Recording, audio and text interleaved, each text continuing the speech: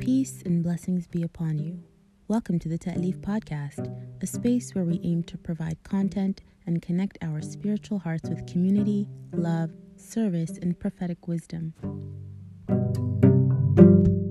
بسم الله الحمد لله والصلاة والسلام على رسول الله سبحانك ما علم لنا إلا ما علمتنا إنك أنت عليم الحكيم اللهم ما فهمنا إلا ما فهمتنا إنك أنت الجواد الكريم وصلى الله على سيدنا محمد وعلى آله وصحبه أجمعين ربي اشرح لي صدري ويسر أمري واقتل لساني يفقه قولي وصلى الله على سيدنا محمد سيدنا الأولين سيدنا حبيب المصطفى والنبي المرتضى وخاتم النبيين وإمام المتقين وشهداء وصالحين.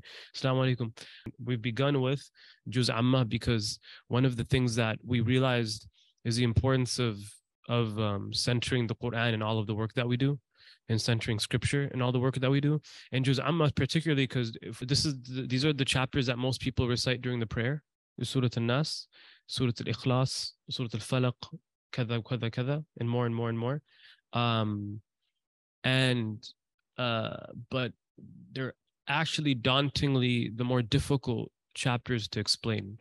The shorter the surahs are, the more difficult they are to explain. If you look at a lot of the longer surahs, like Surah Al-Baqarah, the cow, Surah Al-Nisa, the women, Ma'idah, they're chapters full of like law and legislation and story. They're a lot more easier to explain, and the vocab is actually a lot more accessible.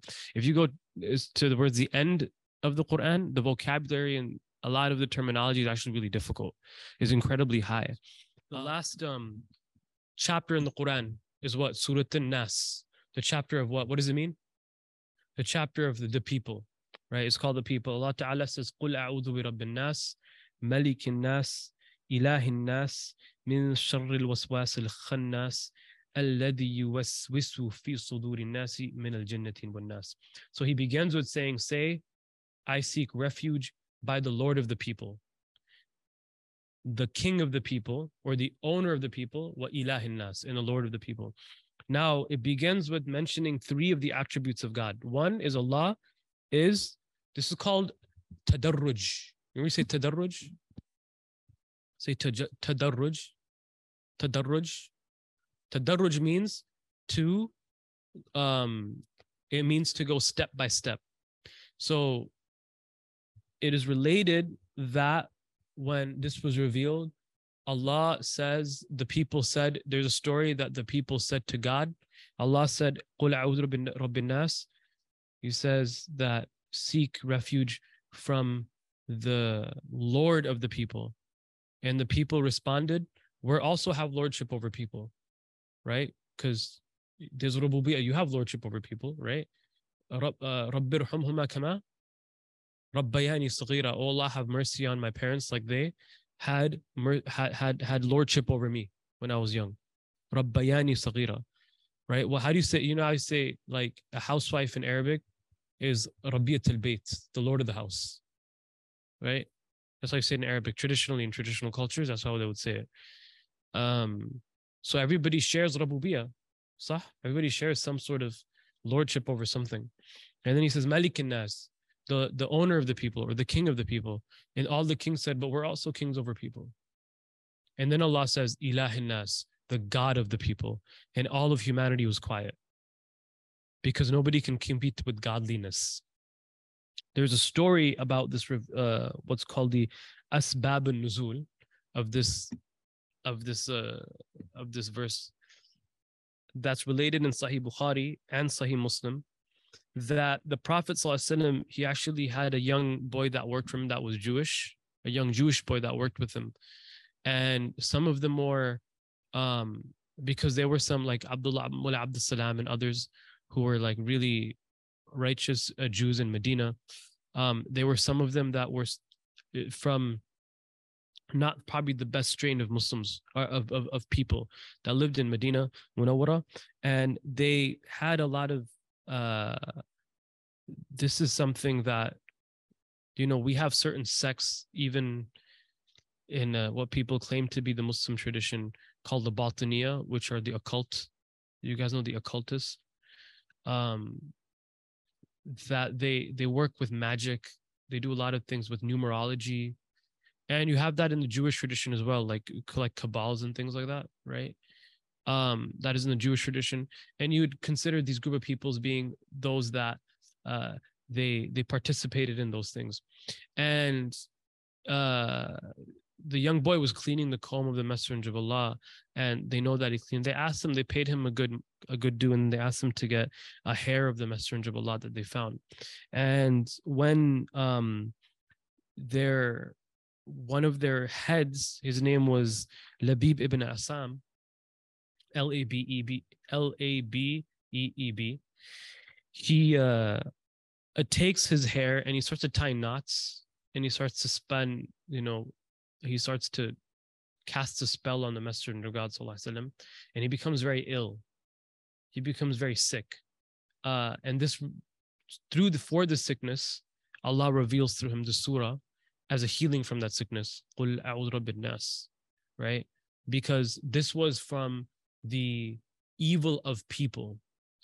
The evil of people that people have. One of the lessons of this we're going to get to is that there is some theological quality in our religion that says that at the end of the day, the worst enemies of human beings are human beings.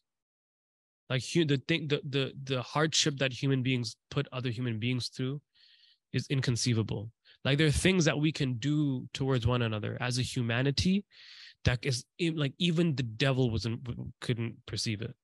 And that's why the Messenger of Allah said, sallallahu alaihi wasallam, al-shayateen al-ins aswa min shayateen al-jinn, that the human devils are worse than the jinn devils. The human devils are worse than the jinn devils. Because if you look at the devil, you could say, A'udhu billahi minash shaitanir rajim, and he disappears. I seek refuge from the accursed devil. But if there is a demonic human being, like, what do you say? You have to deal with them. They're not going to disappear. You have to deal with them, right? So this is for that. The devil has nothing to do with this, right? Story. It's really interesting. It has nothing to do with that whole story. It was another group of people that were casting a spell on the Prophet of God. So Allah reveals to him that, like, you have no ownership over me. Na'am. And the Messenger of Allah says in the Sahih Hadith, this is really important. He says, ما منكم من أحد إلا قد وكل به القارينة. He said, there's none of you that walked this earth or have been given when you were born what's called a qareen. Qareen. Al-qareen. Qareen is your demonic self. It's your doppelganger. It's a version of yourself that represents the lowest qualities of yourself. It's you in demon form. Yeah, it's a thing. It's the demonic mirror of you. And they said, "Wa anta ya Rasulullah," and they said, hey, "You are Messenger of Allah." He said, "Na'am, illa anna Allah aani alayhi fa aslama fala ya'miruni illa bi khair."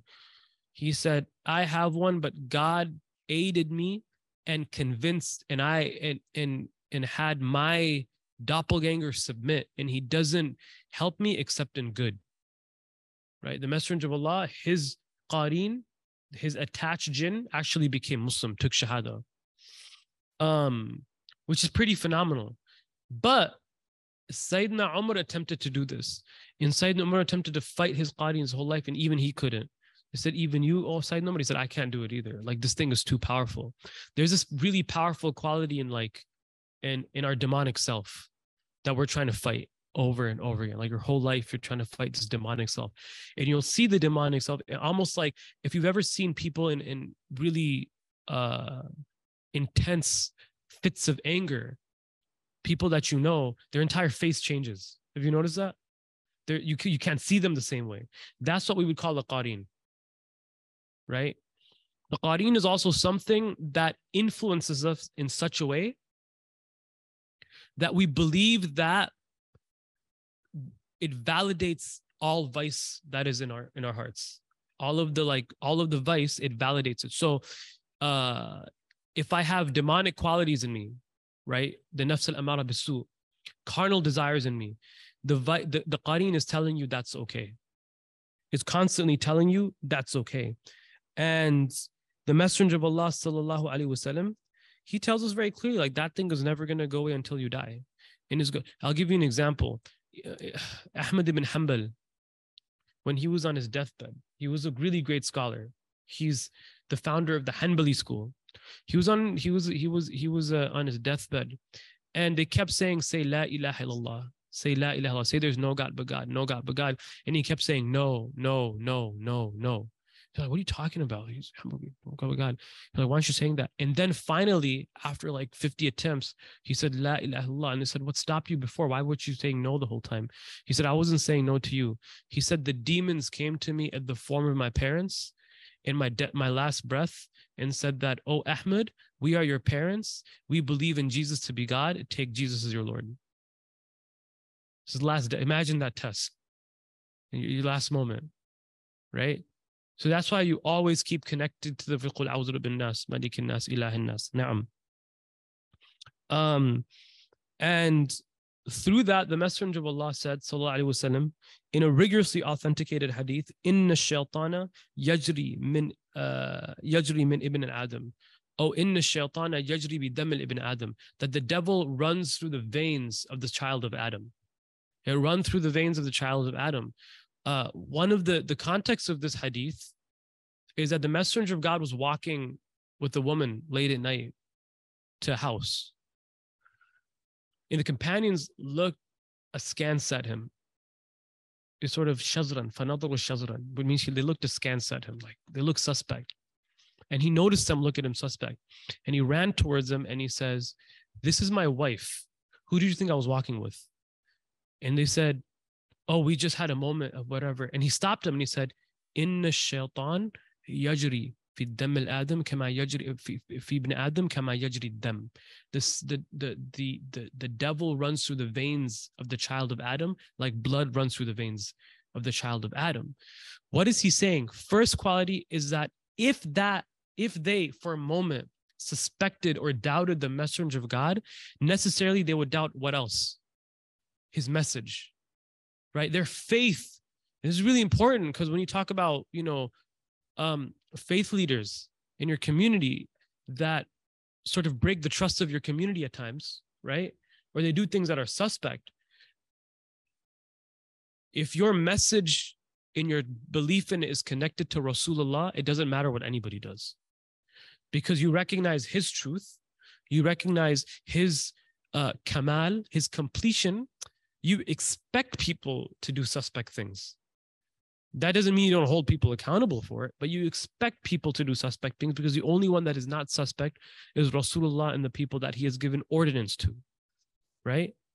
But naturally, if people started to look suspect of Rasulullah, it would affect their iman very, very drastically, and someone would leave. And how often have we had that experience communally where most people leave or have a sort of, they become suspicious of faith because they say people of faith do problematic things, right? Or people that claim to do faith. This flips it on his head. You're a follower of the Prophet, and that's it. Like, you're the ummah of Habib Sallallahu Alaihi Wasallam. You're not the ummah of anybody else. And if you understand that, then you can recognize when the devil's actually running through your veins. There's a story of a devil that comes to a sheikh, and the sheikh says, "You're cursed." And the devil responds to the sheikh and says, "Awalam qala rabbika rahmati wasat kulli shay." Didn't your Lord say, "My mercy encompasses anything"? Am I not a thing? Am I not a thing?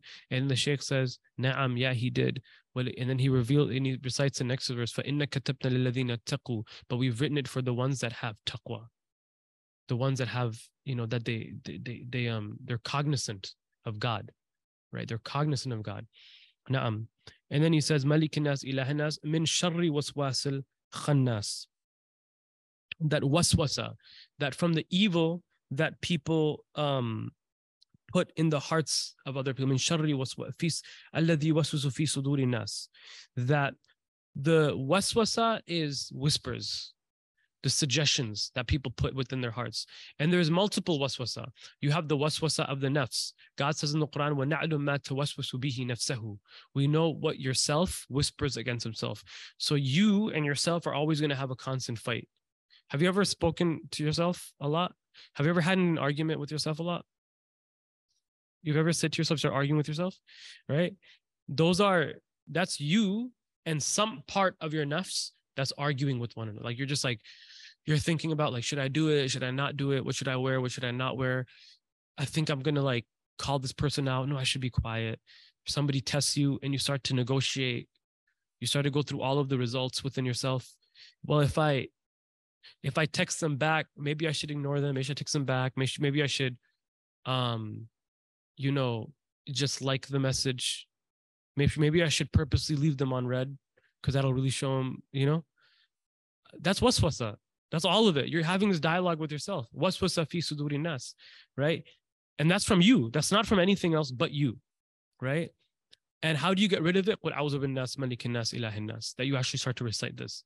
And it gives clarity to the waswasa that's in your heart, right? It gives clarity to that thing. Na'am. Fi suduri nas min al jannati wan nas. In the hearts of the people, from from the jinn and from the human beings. Min jannati wan nas. That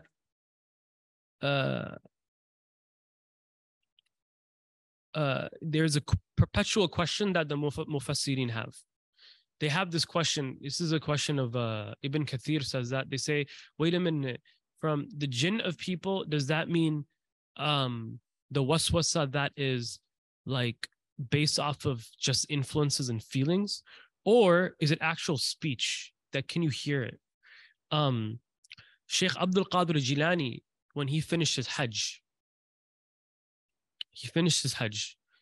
he went to Arafah and he prayed in Arafah. The last day of Hajj is Arafah, right? When you go to that one mountain, you go to Arafah or whatever. He comes down and he sees this beautiful person in a white robe, glowing like white marble or something like that. And he's just amazed. It looks like an angel. And the man sort of like knights him and he says, "Oh, Abdul Qadir, you are now free from any adherence to the divine law because you've reached such a station with God where you don't need to do anything anymore. You're good. You're promised the garden. You're okay." And he says, "A'udhu billahi minash shaitanir rajim," and the thing becomes dark and decrepit. And he said, "I bear witness that you're the shaitan. You're the devil incarnate." Right? Because the devil was trying to say that he's above whatever God had ordained with him. And he was able to see the devil face to face. And this is something that we're going to have a hard time understanding as human beings. The scholars say that at any given point in your life, either every day or before you die, you will come face to face with an angel and you will come face to face with the devil himself. Woe be to the ones that confuse the devil for the angel and the angel for the devil. Right? In the end of times, the Dajjal, the Antichrist, comes down and he presents to you the garden and he presents to you the fire. And the Messenger of Allah says, his fire is the garden, his garden is the fire, and his fire is the garden. His garden is actually Jahannam, the Nar, and his fire is actually the garden. And those that don't know any better will jump into his garden. And they would be, in fact, in a state of damnation. Right? فَنَسُوا اللَّهَ الْعَافِيَةَ. But how all of what that's all what the nafs tries to, if you're not able to see clearly between what's called the khansa. The khannas is within not just the hearts of the people, but the piercing opening with people. Khannas is to plant a seed of doubt in your heart. It's planting a seed of doubt. That seed of doubt will not happen, like you're not going to flee away from God at that moment, but it will be nurtured by the lower self. It'll be nurtured by the demonic realm. It'll be nurtured. It'll be given care, right? It'll be watered as it should be watered to the point where that doubt becomes a tree. And before you know it, like imagine waking up in the morning and just not knowing how to say the word Allah anymore. Imagine you wake up, you just don't know what God is anymore. Imagine waking up in the morning and you don't know how to say Muhammad Rasulullah. Isn't this what we're taught? A person will wake up a believer and go to sleep. A disbeliever, yumsihu yusbihu mu'minun wa yamsul kafiran. فَنَعُوذُ بِاللَّهِ مِنْ ذَلِكَ. So that's a possibility. That's a possibility that at some point in your life you have to come to terms with the fact that like there are doubts. And if I don't deal with these doubts angelically and through knowledge and through a community of healing, those doubts will turn into, in fact, atheism, right? You'll leave the faith. And once you, I mean, how much would you give just to say the word Allah, right? To just know Allah Jalla Jalaluhu. Na'am. And then he says, min al-jannati wan-nas, which is the last verse of the Quran. Na'am. Al-ishara. Ibn Ajiba says, لا ينجي من وسوسة بكلية إلا تحقق بمقام الفناء كلية والتعمير القلب بأنوار التجليات ملكوت وأسرار وجبروت. This is like how I'm going to conclude it. They're narrated that success, that how we're saved from the whispers, all of them is through an achievement of an entire annihilation with God. Kullu man alayha fan. Everything is annihilated with Allah. The only way to be protected of all of these suggestions is that you submit yourself completely to your Lord. And until you get to the point where your heart is enlightened. It goes through what's called tajalli. It's enlightened. It's in a state of light. It's in a state of purity. It's in a state where it's not triggered all of the time. It's not agitated all of the time. It's too busy being enlightened. And then he says, al-malakut wa asrar al-jabarut. By the realm of the angels, the malakut, which is the heavens, and by the jabarut. Do you know what the jabarut is? The jabarut is the point of existence. Meaning, you have the alim, which is where we live now, right? The material world. Then you have the malakut. This is the mulk, right? Tabarak alladhi biyadihi mulku. All praise be to the ones whose hand is in the dominion. This is where we live. This is how we function. We function in this realm, the mulk, right? Then you have the malakut. The malakut is the multiverse. Is it okay to say that? Am I going to show multiverse? It's like a Marvel. I mean, everybody's cool with it. No. But the malakut is like when, is the multiverse. It's the multiple layers of the universe. The multiverse is the interdimensionality of the universe. It's the heavens. It's the seven heavens. It's all of the possibilities and probabilities of what could be and what could not be. It's the realm of the arwah, the realm of the ruh, or the soul. And then on top of that is a jabarut. The jabarut is the beginning point of existence, right? It's the seed in which God has planted everything else. We will see whatever, when in the garden, we will see the jabarut. Because who saw it? Who didn't see it? Nobody saw it except for one person. In the night journey, who went to the lot tree? The Prophet of God went to the lot tree. Who took him to the lot tree? Who took him there? Jibreel, right? Once he got there, what happened? I can't go in. Why would it happen if I go in? I'll perish. There's too much light in here. I'll perish. But who goes there? The Messenger of God goes there. Okay, cool. We understand that. We've established that, right? So nobody can go there except the Messenger of Allah. He goes there. He's not perished by this tajalli, this great light, this nur. He's not going there. There is a narration that Sayyidina Umar has of this black man from Habash who comes to the Messenger of Allah. And he says, Ya Rasulullah, O Messenger of Allah, فضلت علينا ألواننا بألوانك وبنبيك. We were granted two blessings from you.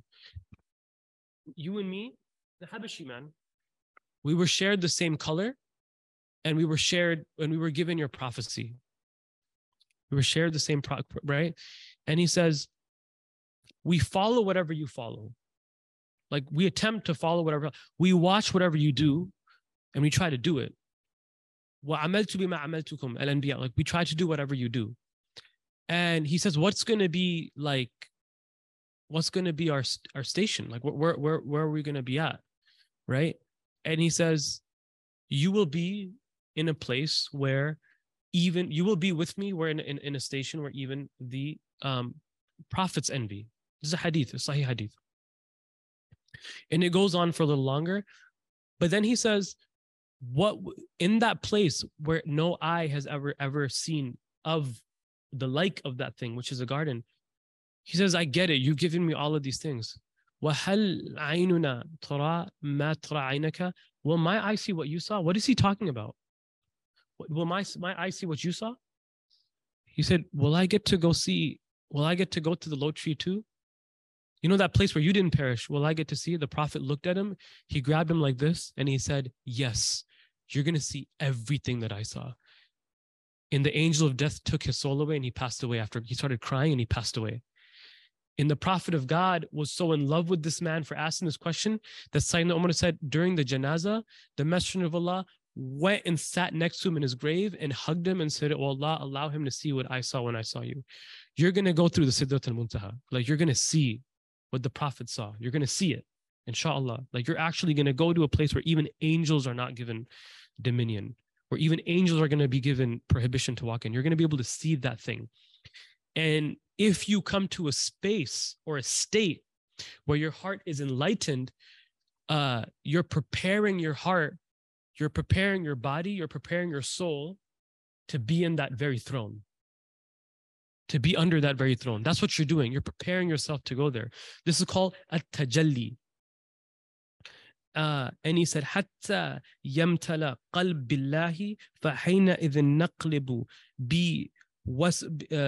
بسوسته بأسرار والتوحيد الفكر والنظر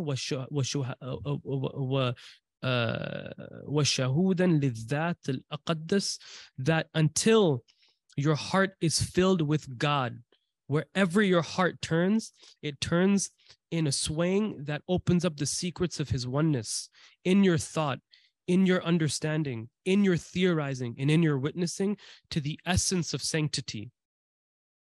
As the poet says, in kana linnas alwaswas biwaswasihim fa anta wallahi sawasihi khannasihi. He said, even if people whisper in my heart all of their suggestions, oh my Lord, the only whispering that I ever let pierce this heart is the whispers that you have with me, the conversations that you have with me. What is Surah An-Nas telling us? In conclusion, Surah An-Nas is telling us, as we read it over and over and over again, قُلْ أَعُوذُ بِرَبِّ النَّاسِ مَلِكِ النَّاسِ إِلَّهِ النَّاسِ مِنْ شَرِّ وَسْوَاسِ الْخَنَّاسِ, from the evil that people influence upon us, from the evil that people plant inside of us, مِنْ جِنَّةِ وَالنَّاسِ, from the jinn and from the human being.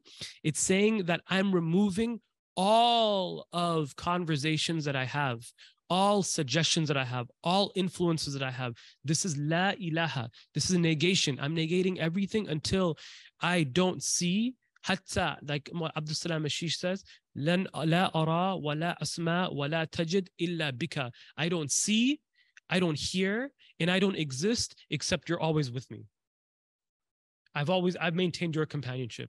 If you're with me, then I have nothing to lose. If you're with me, then I have nothing to fear, right? If you're with me, I know that everything's going to make sense because you're with me, right? You're with me all of the time. This is Surah An-Nas. Surah An-Nas is telling us you don't find validation, you don't find acceptance, you don't find companionship with those that will have no business validating you, have no business affirming you, have business telling you your worth, that your worth is with Allah. Your worth is with Allah. That's Surah An-Nas. Everything, if you were not worth anything, God would not have created you. That's what Allah is telling you in Surah An-Nas. Is, oh Muhammad, black magic's not going to do nothing on you, right? Curses are not going to do nothing on you, right? Their negation is not, they can't negate you because I've affirmed you. Like, I've affirmed you, they can't negate you. They can't tell you don't matter because I've told you matter. That's Surah An-Nas. So, we ask Allah subhanahu wa ta'ala to grant us tawfiq and grant us ease, Ya Rabbil Alameen. And Allahumma ya awwal al-awwalin, ya akhir al-akhirin, ya awwal bila bidaya, akhir min nihaya. Nas'aluka lutf al-afiyah, fahm al-khalisa, tafqih al-mukhlisan, ya dhal jalali wal ikram.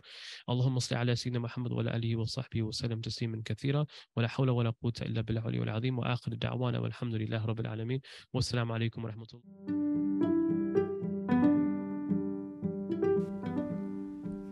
Thank you for tuning in.